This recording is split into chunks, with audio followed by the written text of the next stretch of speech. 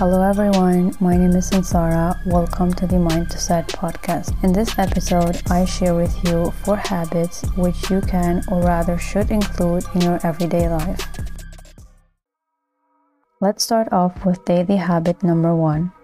Learn to think for yourself. Our mind gets filled up with so many outer opinions of others which we end up making our own. We're not thinking for ourselves, we're just following the crowd and going along with the masses. Of course, this is easier for us since we have a need to fit in. We do not want to stand out, go against society standards and be different. But that's exactly what every human being should strive for. We are all different, have different thoughts, different character strengths, and different skills. At least this is how it should be. We must acquire that independent thinking. Listen to what everybody has to say, read with an open mind, but at the end of the day, you must build your own opinion. There will be people in your life who will say you should be more open-minded. Yet, what is the actual definition of an open mind? An open-minded person is not someone who believes everything he gets told without consideration. An open-minded person is someone who understands other people's opinion and who can get their meaning. An open-minded person is also someone who is willing to change or stimulate their own opinion if they acquire new information that is based on facts, not merely on what he or she thinks or he or she says. Be bold and form your own opinion. You're much more powerful when you can control your thoughts. The second daily habit is always pay attention to what you consume. People often wonder why they are feeling depressed, why they are feeling so unmotivated to do anything. Yet what else can you accept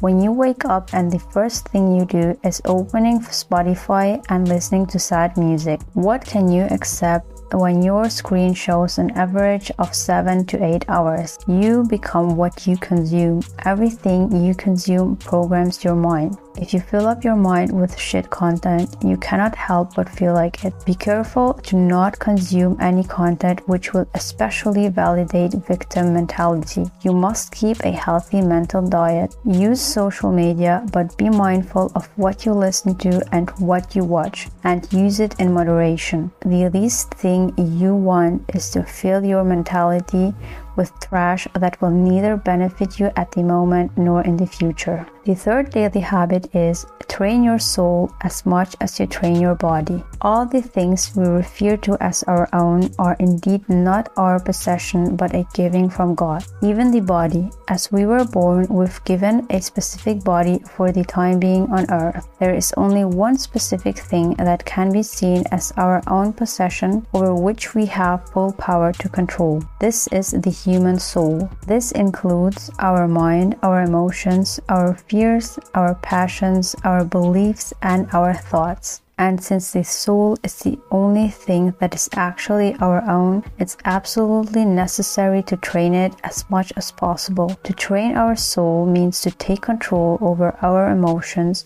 to control our mind, and to especially control our desires. Bear in mind that your body is temporary and can be taken away from you in any second, whereas your soul can never be taken apart from you, not even after death.